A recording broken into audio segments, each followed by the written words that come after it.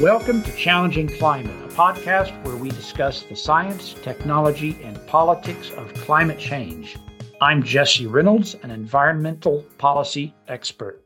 And I'm Pete Irvin, a climate scientist. Each episode we bring on a guest or guests with a unique perspective and deep expertise on climate change and put challenging questions to them. In this episode, we spoke with Glenn Peters, who is Research Director for the Climate Mitigation Group at the Center for International Climate Research, or CICERO, in Norway, as well as Linda Stegg, Professor of Environmental Psychology at the University of Groningen in the Netherlands. Because the COP27 meeting just happened 7 years after the Paris Agreement, we wanted to ask the question, is 1.5 Celsius still alive? A question that's now coming into the debate in the climate community. And so it was great to have on Glenn, who's an expert on the integrated assessment models, the scenarios that might be able to achieve 1.5 Celsius from a sort of physical emissions perspective. And Linda, who is an expert on the psychology of behavioral change and change that will help the environment. We framed it around that question, is 1.5 Celsius still alive? And while neither was quite willing to sign the death certificate, we did explore some of the serious challenges that are faced in limiting warming to 1.5 Celsius, the rapid reductions in emissions that we need to see soon, tomorrow, or yesterday, and the large-scale CDR, the large-scale carbon removal that we'll need to see by the end of the century. I think Pete really hit the right notes there in summarizing the conclusion. I think there's a consensus among the four people who spoke on this episode, our two guests and the two hosts, that on the one hand, 1.5 degrees Celsius is not physically impossible, and the behavioral changes necessary to reach that are also likewise not entirely out of the imagination. But as the years go on and the limited carbon budget is being consumed with annual emissions, the amount of action necessary to reach a given goal, especially 1.5, gets smaller and approaches near impossibility.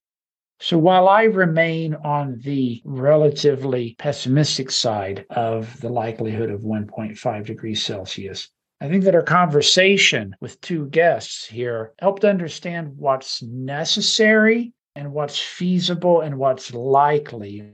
Yeah, we concluded that even if 1.5 Celsius is very hard to achieve or near impossible, there's still hope that we can reduce emissions and that we can work to limit the impacts of climate change. So yeah, hopefully you'll all enjoy this. I thought it was a really interesting conversation and our first four-headed one. Thanks for listening.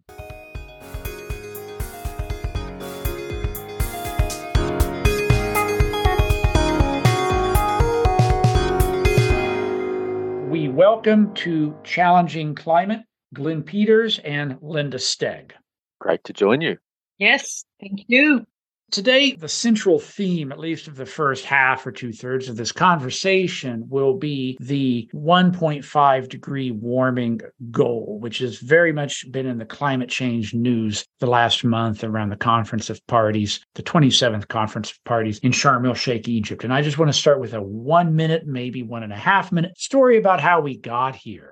Because the 1992 UN Framework Convention on Climate Change speaks of stabilizing greenhouse gas concentrations at a safe level, but it says nothing about what that level or the temperature specifically is. Around Copenhagen Conference of Parties in 2009, and then agreed upon in the following Conference of Parties, was the 2-degree target, which had been bantered around policy conversations for quite some time. But that's just a Conference of Parties decision and a non-binding statement. And then in the Paris Agreement, a treaty in 2015, it has the statement with some wiggle room, as you'll hear. It says the parties are aiming to hold the increase in the global average temperature to well below 2 degrees Celsius and to pursue efforts to limit the temperature increase to 1.5 Celsius above pre-industrial levels. So I think of it as kind of a window. There's a zone to aim for, ideally toward the bottom, but recognizing that that's tough. And that bottom of the window is the 1.5. We're already at about 1.1, 1.2 degrees warming. Maybe there's some of that masked by lower atmospheric pollution.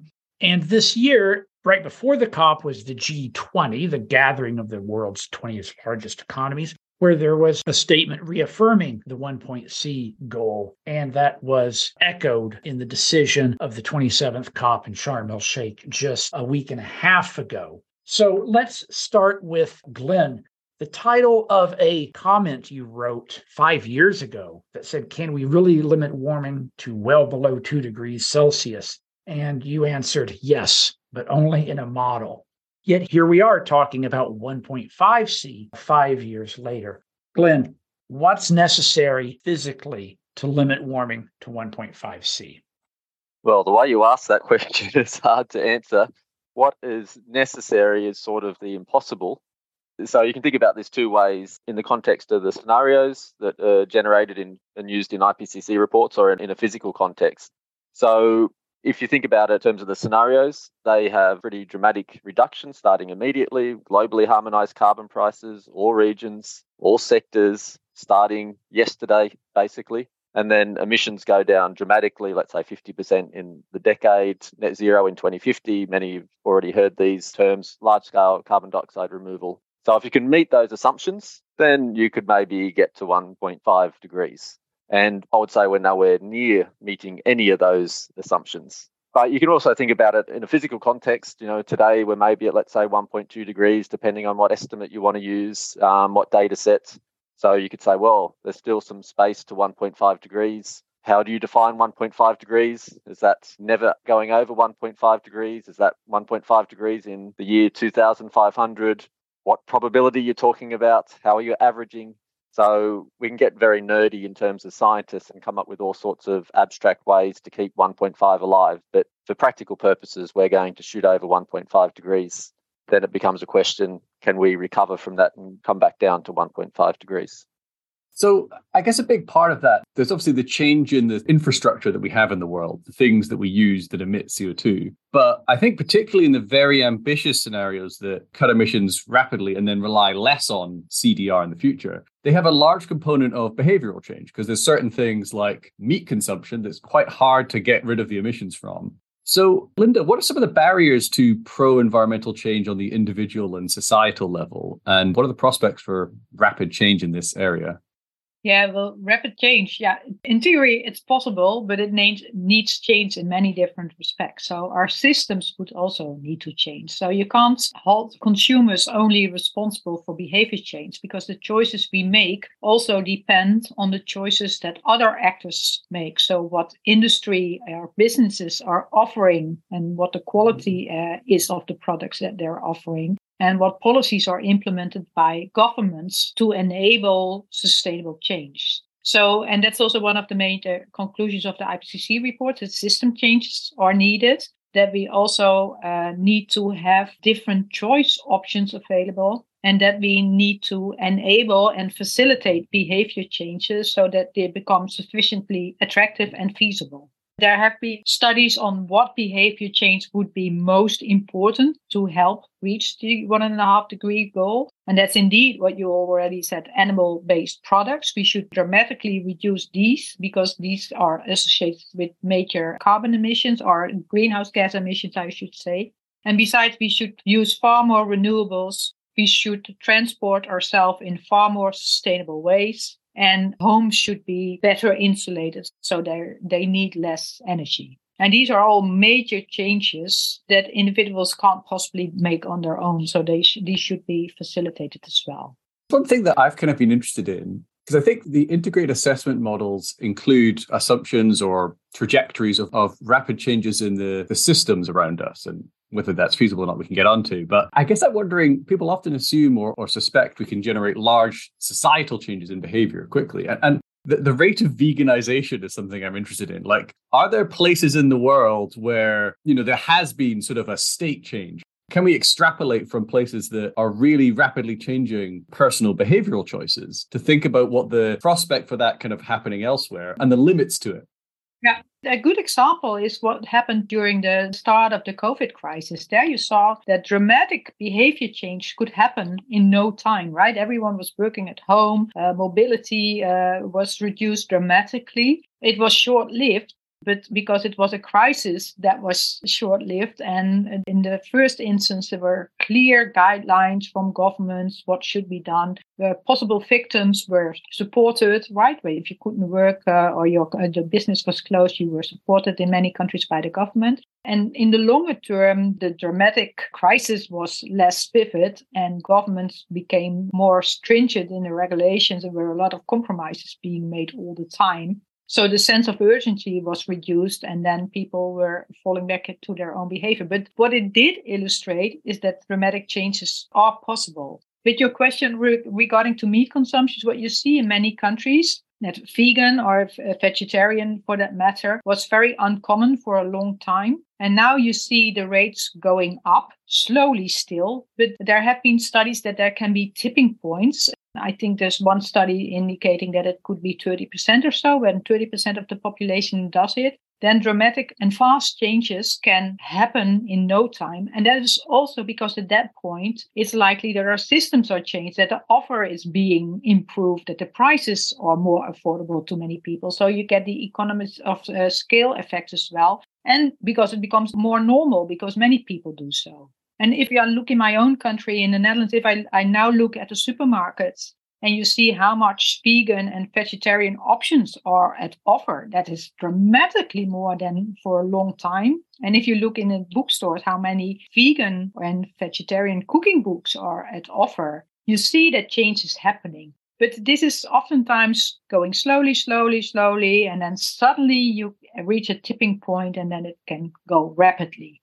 So on the behavioral front, the two sets of decisions that are often emphasized where consumers actually can have a significant impact with their choices or dietary choices in transportation. And Glenn, what I'd like to ask you is sort of an analogous question from looking at the top, whereas Linda's kind of looking from the bottom up at people and you're looking at the top in integrated assessment models, IAMs. And I'm wondering, which sectors are the big low-hanging fruit that, 1.5 is tough, perhaps impossible, politically, not physically impossible, but where could we see substantial progress toward that? On the behavioral front or more broadly? No, I'm thinking about sectors. I mean, are there some innovations that are about to be adopted in construction, in buildings, in transportation, in non-CO2 greenhouse gases, et cetera, where we could really see something click? Yeah, I'd say that's a pretty hard question to answer in terms of scenarios. Of course, they have that sector detail, but it's not really or often the focus. And if you did look at the sector focus, you would say things like electrification, for example. And transport, it could go in different ways. It could go a biofuel pathway or a electrification pathway. The integrated assessment models are not necessarily that strong on the, let's say, food side, that consumption side. So I think you would broadly say that the integrated assessment models would cover demand sort of continues to grow in line with population and economic activity and so on. There is some variation, but broadly speaking, and then the problem is solved on the technology side. So the supply side, you shift out your electricity generation or you shift out your transportation to a different drive chain or whatever. And, the big ticket items will be things like coal and coal electricity generation and so on. Although just linking back to what Linda was saying with the behavioural change, just to draw in an example, which is Norway and electric cars, where you see that sort of similar pattern happening. And particularly, I think the effect of people seeing other people driving electric vehicles is quite important. Oh, it doesn't just stop in the middle of the street and, I don't need an infinitely long electrical cable and so on. Although, so thinking top down though, even though Norway has this really high penetration of electric vehicles, basically almost 100% of new car sales, private sales at least, are electric, yet only about 10% or something of the fleet is electric. So it takes a decade or 2 decades or some time to change over that fleet. So with some behavioural mechanisms, there's going to be quite slow decades. Others might be quicker. The COVID example, that happened very quick, but then it was forgotten quite quickly. But then it does illustrate that you can, maybe with sustained pressure over a decade or something, implement policies which lead to sustained changes over time. I guess one technology I've wondered about, and maybe I'm wrong in this, I remember hearing that some of the fastest rates of decarbonization that we've seen were the rollout of nuclear in the 60s and 70s in France, for example. How much is nuclear a part of these scenarios, and what potential does it have if we were to move forward on that? So the nuclear really depends on the model. Some models like nuclear, some models don't like nuclear. So if I just to mention two models, GCAM and MESSAGE, for example, they both are quite friendly to nuclear. Let's say if you look at the REMIND model, it doesn't think much of nuclear. Is REMIND a German model? Yes. I have often wondered if there is a coincidence there, although I have asked them and they tell me no, there is no coincidence there, but I don't know. And EASA, the links to the former Soviet and so on in Austria with the whole background of that institution, you could say, well, they have a long history of nuclear in their research activities. So you could say maybe there is some connections there, but I'd be speculating. But even in a model that uses quite a bit of nuclear, it's still a little slice out of the big chunk. So it will help, it will make its contribution, but it's not going to dominate. And particularly models these days, the latest generation, there'll be even more emphasis on solar, wind, with nuclear helping a little bit along the way. But they're still quite dependent on technologies with carbon capture and storage as well. So that shouldn't be forgotten. And one issue with nuclear is also that it takes time to build. And we need to reduce carbon emissions pretty fast to reach the 1.5 degree target. So the question is whether nuclear is a solution in the short term. Yeah, you can think about that in many ways. We also need, the solar and wind will also eventually need to be replaced. And so the nuclear that comes on today might help the solar and wind that would have been replaced in a decade or two or whatever. Either way, it just comes back to the point that, we can't be dependent on a single technology. There needs to be a whole portfolio of technologies, also a whole portfolio of behavioural changes and probably other factors which make a contribution. And depending on the model you use or the way you look at the problem, you put more or less emphasis on different solutions. But at the end of the day, I think most will agree we need some sort of portfolio. I'd like to share a quote that I saw in the news last week from Laurence Toubiana, who was one of the architects of the Paris Agreement. She's now the CEO of the European Climate Foundation. And by way of disclaimer, she's a member of the commission, where I'm the executive secretary of the Climate Overshoot Commission. And she said in an interview, I believe it was AFP, on the 1.5 target, yes, it's dead in the sense that we will most likely exceed this temperature level, unfortunately, what we call overshoot. But we know that every 1/10 of a degree counts. So I'm in favor of keeping this target, even if we are not likely to reach it. If we exceed it, we will have to find a way to come back to it or below it, one way or another, by increasing carbon capture. If we give up on it, we will do less. And at first I thought, that's kind of contradictory to say that you want to keep a target that we cannot meet. But then a phrase came into my mind, which is useful fiction, that sometimes things that are not true, that we know are not true, serve a function, especially in collective activities. And Linda, I'd like to get your reaction to this quote, or really it's not so much Professor Toubiana, I'm not picking on her, but this idea that there's a lot of figures in the climate change community who know at the very least we're going to pass 1.5 and hopefully come back to it, but we should still keep it as a target. How might that play out in a psychological, behavioral sense? I see different things come into my mind. I think it's important to keep a target because if you leave it, you say, well, we're not going to make it anyway, then people might give up altogether, right? And then we will definitely not reach the target. So a target is something that you can aim for, but it should also give people the prospect that it can be achieved. Maybe not in 2050 or something that we really want. Maybe it takes longer and we have to deal with the overshoot, but making it clear that this is something to strive for. And the other thing that she mentioned, what you said in the quote, is that every small degree or 0.1 of a degree matters. And that is a very important message as well. And that was very well communicated in the 1.5 degree report. There's major differences with limiting it to 2 degrees to 1.5 degree. Major implications for human health, well-being, for whether we have coral reefs or that everything will be gone altogether. So there are major differences, and I think that's very important to communicate, that whatever we do, every little step, every little contribution helps.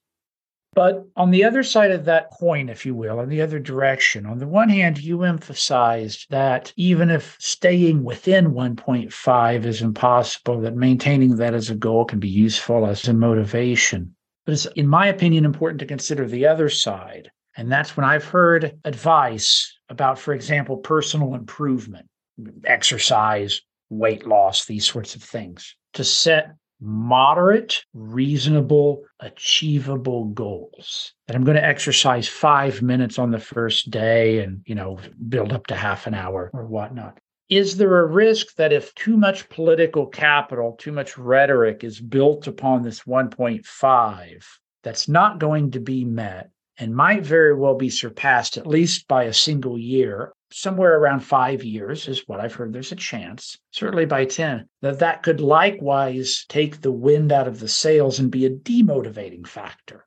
It could be demotivating if people think there's no way out altogether, right? So we will never make it. But as soon as they understand that whatever they do counts and that it does make a difference, then it might still motivate them. So you should be careful that it is paralyzing people, that they think, oh, it's useless, nothing can happen anyway. So leave it, we will be doomed.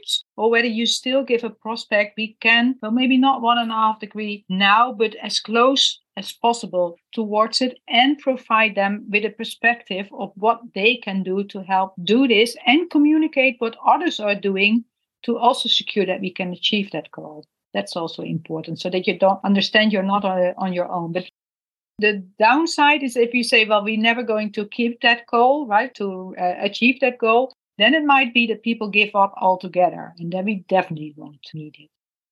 There's a bit of a feature I've noticed in the climate discussion that it seems to always be 5 minutes to midnight. I mean, Glenn, you could have written the same article today that, the prospects of tomorrow, this and this happening.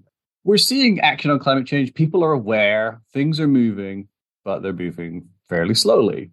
If we fast forward 8 years to the end of the first Paris climate goal settings, and we believe countries will follow through on the pledges they've made today, emissions have plateaued or risen slightly, I think, is sort of the estimate. We will have probably seen years that pass 1.5 Celsius. When would we actually declare 1.5 Celsius dead? Would it still be meaningful to talk about limiting warming to 1.5 Celsius if temperatures have already gone past it and emissions are still at today's levels? Yeah, that's an interesting question. It links very much to the previous question or discussion. So, saying 1.5 is alive when we're, let's say, at 1.5 degrees. So you'll be able to go, let's say in the next 5 years, I think the Met Office in the UK has an estimate that there's some 50% chance in one of those years we'll pop over 1.5 if there was an El Nino or something like that. And maybe if you take a smooth trend globally average, maybe, 2030, we're at 1.5 degrees. But there'll be always some scientist that says, but we need to take a 30-year climatology. And so we can't really declare over 1.5 degrees until 2040 or 2050 or whenever. So there'll be a group of people that will keep it alive. But I think the credibility of saying 1.5 degrees is still a good target will diminish over time. So this previous discussion, the question of keeping that 1.5 degree target, I think something that's going to be time limited. So I'd say within the next 5 or 10 years, the credibility of saying that's just going to slowly diminish. One thing I often like to say in the context of 1.5 degrees is we've missed the 1.5 degree bus, but it hasn't yet reached its target. So basically what I'm saying that, if you're running after the bus, you're not going to catch it. It's just gone. But then other people are saying, well, it's not at the destination. So at some stage, there's a tension there. And so we have to figure out, or at some stage we're going to learn where that tension sort of breaks down, and we have to start to think about the problem differently. Just on also the overshoot, if you think about, in 2030 and 2040, when let's say we're over 1.5 degrees and temperatures are still going up, and maybe we've done something on climate but not enough, what will the people living in that generation think about overshoot? They may think about it very differently to what we think about it. So we think about, oh, no problem, we'll just have all this carbon dioxide removal and, we can keep it in the abstract in the distance. Whereas for someone living in that world, they may think differently. They'll have a different lived experience with climate impacts. They'll have a different sense of the feasibility of reducing emissions or carbon dioxide removal. So the meaning of that text will change. And actually, maybe if I throw in one more thing, but the Paris Agreement, as you said right at the very start, is this well below 2 degrees, but it's sort of been transformed into this threshold of 1.5 degrees. So we need, I think, at some stage to come back to this language of well below 2, pursuing 1.5, and actually the exercise analogy, which is like the NDCs and raising ambition.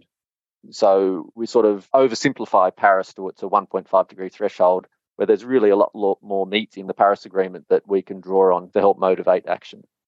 On the topic of whether 1.5 will be abandoned, maybe not. It may just shift. I've been noticing an increasing frequency of advocacy for keeping 1.5 at the end of the century.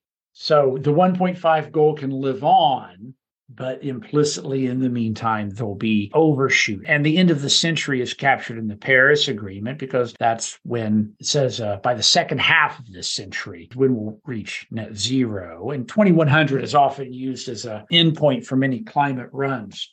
But I want to switch this back momentarily, at least to the psychology, something that has been on our minds, the mind of Pete and myself. I think it's come up in at least 2 of our episodes, one with Britt Ray and one with Gaia Vince as a secondary topic.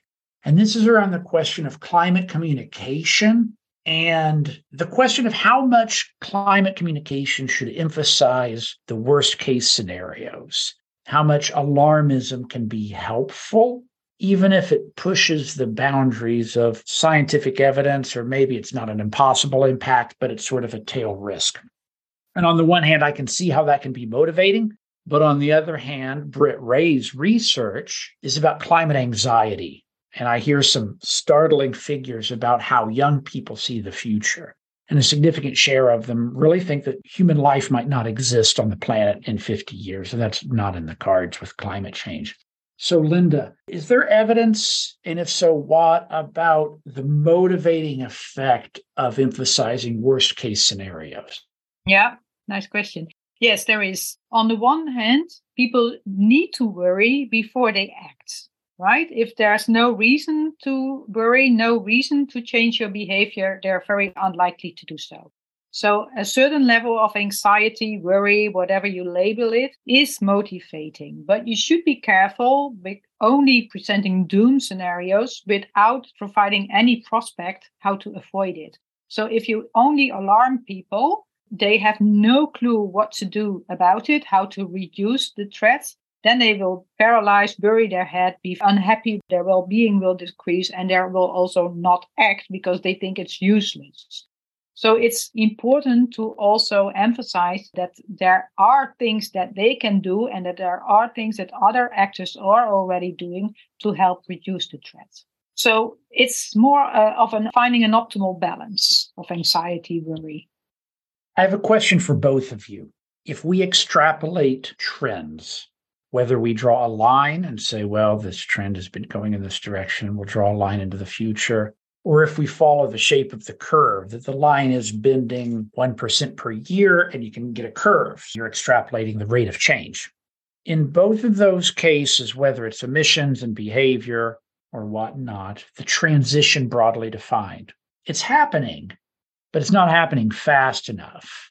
So what I'd like to ask both of you is, it seems that an inflection point is necessary where the line doesn't just continue linearly, and the line doesn't even continue as a curve like an arc, but it needs a kink in the line, a sudden change in both aggregate emissions, and a key part of that is consumer behavior. So I want to start with Glenn. Do we have reason to think that the future will be significantly different than the last couple of decades in terms of trajectories? And if so, why? Yeah. So if we go back to pre-COVID, we were discussing a lot if we were getting close to peak emissions, because there were a few factors coming into play which may suggest that physically we're getting close to peak emissions, renewables growing and coal coming down in China and so on. We're now in 2022. We've had the COVID dip and the COVID rebound. Now we've got the invasion of Ukraine, and emissions are still trending upwards. And I'm now thinking, should we be thinking about peak emissions again? Are those mechanisms still in play, or is something different, or did we have it wrong? I don't have the complete answer there, but one way that, when I talk about feasibility of 1.5 or 2 degrees, one thing I often do is split the developed and the developing countries. And in the developed countries, we see these nice trends. Coal is old and has been replaced by renewables and heading down. And in the developing world, we still have a lot of growth, need for development. Coal is still going ahead. And sometimes these countries are building a lot of solar and wind. but that's just not enough to meet their needs. So coal and oil and gas still goes ahead. So when you think about it that way, thinking about whether emissions will be flat and whether there'll be an inflection, acceleration or something's quite hard to see, because those groups of countries are so different in their structure. So when I'm in my optimistic mode, I think about these inflection points and there'll be accelerations, and eventually, we'll reach a certain penetration of renewables and a low enough level of, or a declining oil, and the market will just collapse because who's going to invest in a declining market and these sorts of things. So that's what keeps me optimistic. But whether we will see it is something I'm very nervous about. So I'm actually a little bit more pessimistic now than I was in 2019, actually. And Linda, do we have optimism for significant nonlinear changes in human behavior? You hinted at a reason for this a moment ago, and that's critical mass around some percentage of people adopting a behavior and then it catches on. How do you envision the possibility of sharp future changes? Yeah, it depends a lot on the extent to others are changing and whether the systems are changing as well, right? But what we do find in our research is that many people are concerned about climate change, do worry quite a lot, or willing to change their behavior as well, are not always able to do so. And what we also find, in contrast to what many assume, that acting pro-environmentally, acting on climate change might enhance people's well-being rather than only reducing it. And that is because we don't merely get happy by having more stuff or consuming more. We get happy mostly by doing meaningful things, and contributing to solving global problems like climate change is something that enhances our well-being. People do not always acknowledge this, so it's also important to communicate this better and let people experience change. Because what we also see is that oftentimes initially people are afraid of change. They emphasize the negative things that might happen. They overlook that positive things might happen as well. So by demonstrating it, by letting people experience it, by having trial projects demonstrating it, for example, people might experience, something good is happening as well. And it's actually better than what I assumed before. And then linking it to the previous question that you said, should we emphasize the doom scenarios that everything will be horrible if climate change is happening? This might be needed in relation next to what some people do in the debates, emphasizing that if we act on climate change, we will have a horrible life. And they emphasize oftentimes either we do nothing and we live happy ever after, or we act on climate change and then we are not allowed to do anything anymore. We will be very much restricted and that will be a horrible life. Well, the latter picture is not true, because doing something to help protect climate change will help enhance our well-being, not only because environmental quality is higher, but also because doing good makes us feel good. And doing nothing will have serious consequences. So these two scenarios should be linked more so that people get a perspective of the choices that we have.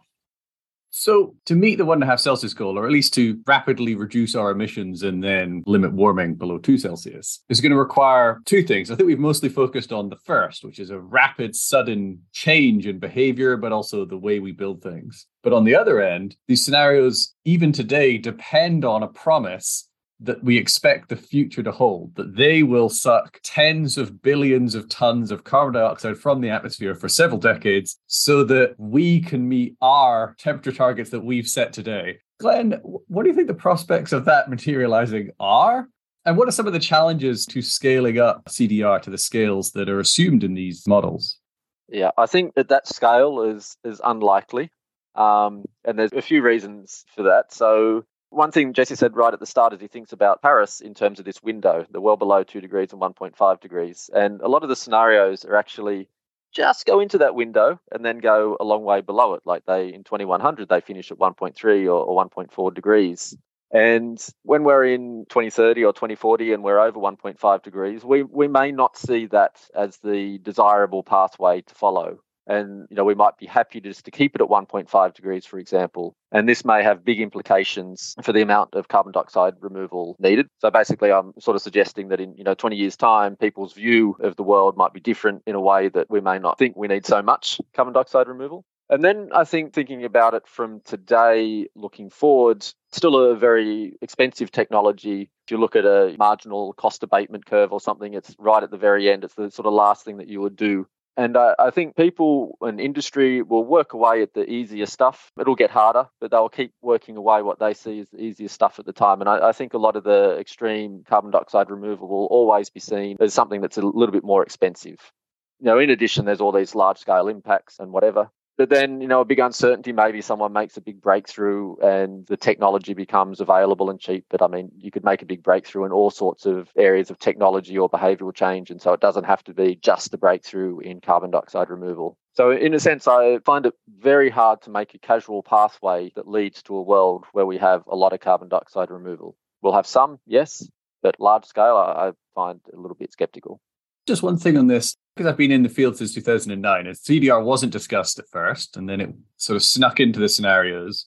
But I get the sense that in the past 3 or so years, I've really seen quite an explosion of apparent investment. Like a whole number of people I follow on Twitter have said, now I work for this venture capital company who's investing in CDR. There seems to be quite an explosion and a development of some technologies, the direct air capture stuff, which doesn't have some of the same consequences as the big scenario that, maybe it's worth mentioning, the bioenergy with carbon capture and storage. The way it's realized in most of these integrated assessment models is bioenergy and carbon capture and storage, which has some huge consequences because you use vast amounts of land. But direct air capture seems to be advancing significantly. So what do you think? How have you seen those developments on the sort of money being spent, technology being developed side of CDR? And how hopeful are you about it in the sort of the near term of achieving some of those goals?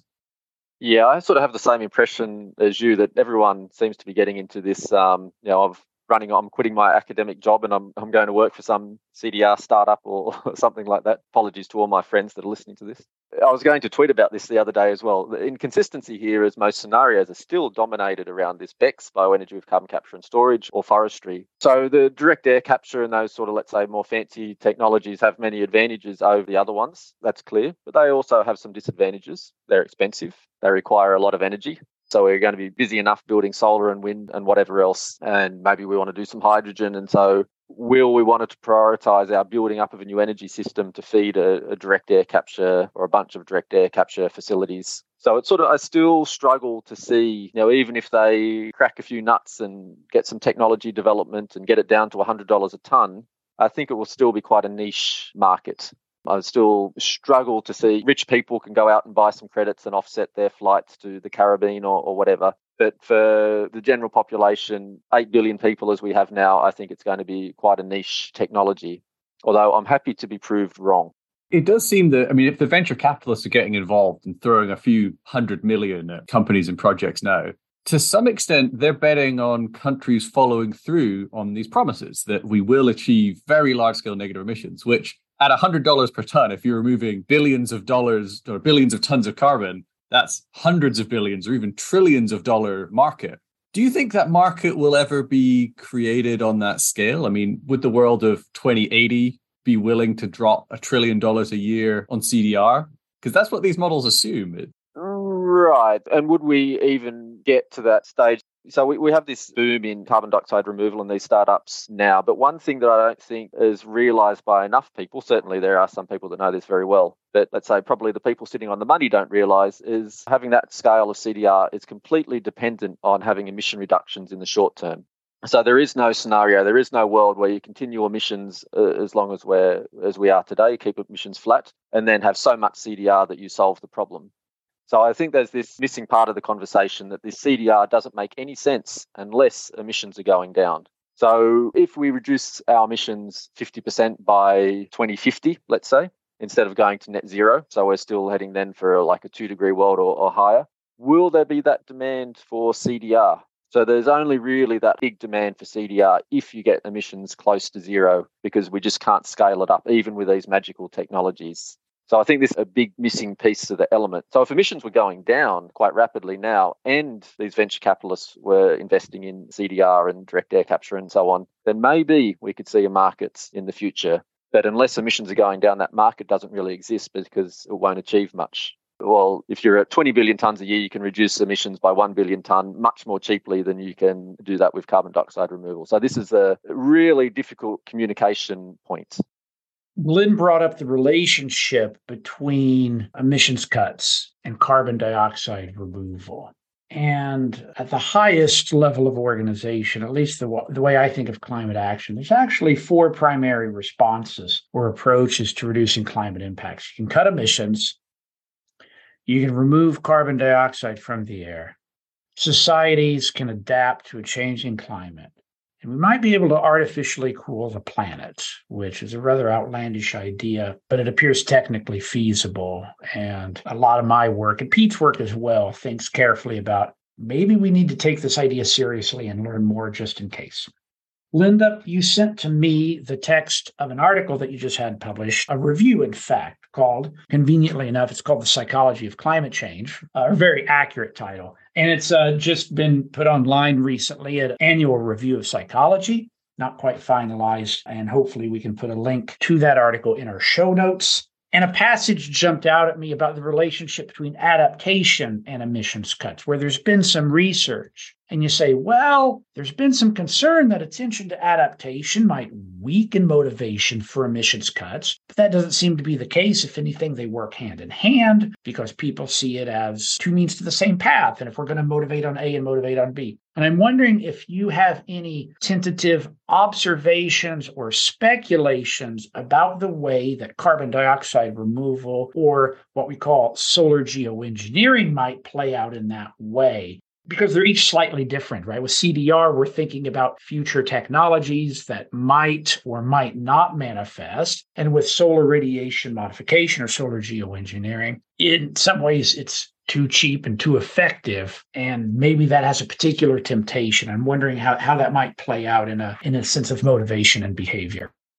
Yeah, that's a good question. I think that many people are not so happy with CDR. Solar radiation management is also very uncertain. There's a lot of ethical issues involved in it. And the reason why climate adaptation and mitigation are positively related, rather than if you think you can adapt, you no longer need to mitigate it, is because both are rooted in climate concern. So if you're concerned about climate change, you want to limit it as much as possible, but you also realize you need to adapt to it because it's already happening. And I would assume that similar things might happen with whether people accept CDR type of solutions, for example, because people who are much concerned about climate change don't like these solutions that much because they also see more risks associated with it. So it might be particularly attractive to those people who don't care that much about the climate anyway. Well, if you are concerned about climate change, you think, yeah, we do need to do whatever we can to limit it in the first place.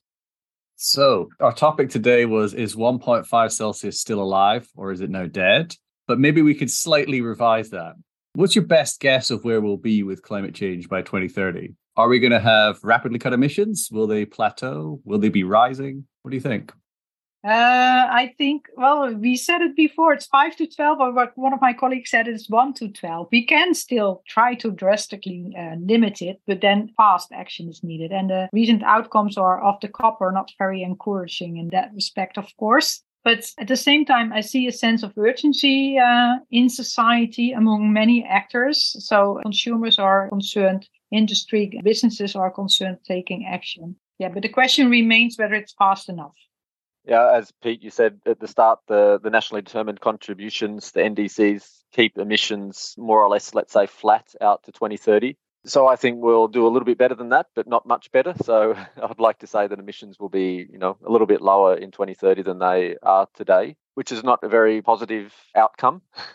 But then I would hope that the changes that start to happen in the 2030s would start to accelerate some action in the later half of the century. So one way to think about the climate problem is, when do we get to zero and what's temperature outcome of that? So do we get to zero in 2050 and then we're at like 1.5 degrees? Do we get to zero in 2075? It's like 1.75 degrees, or zero in 2100 is like 2 degrees.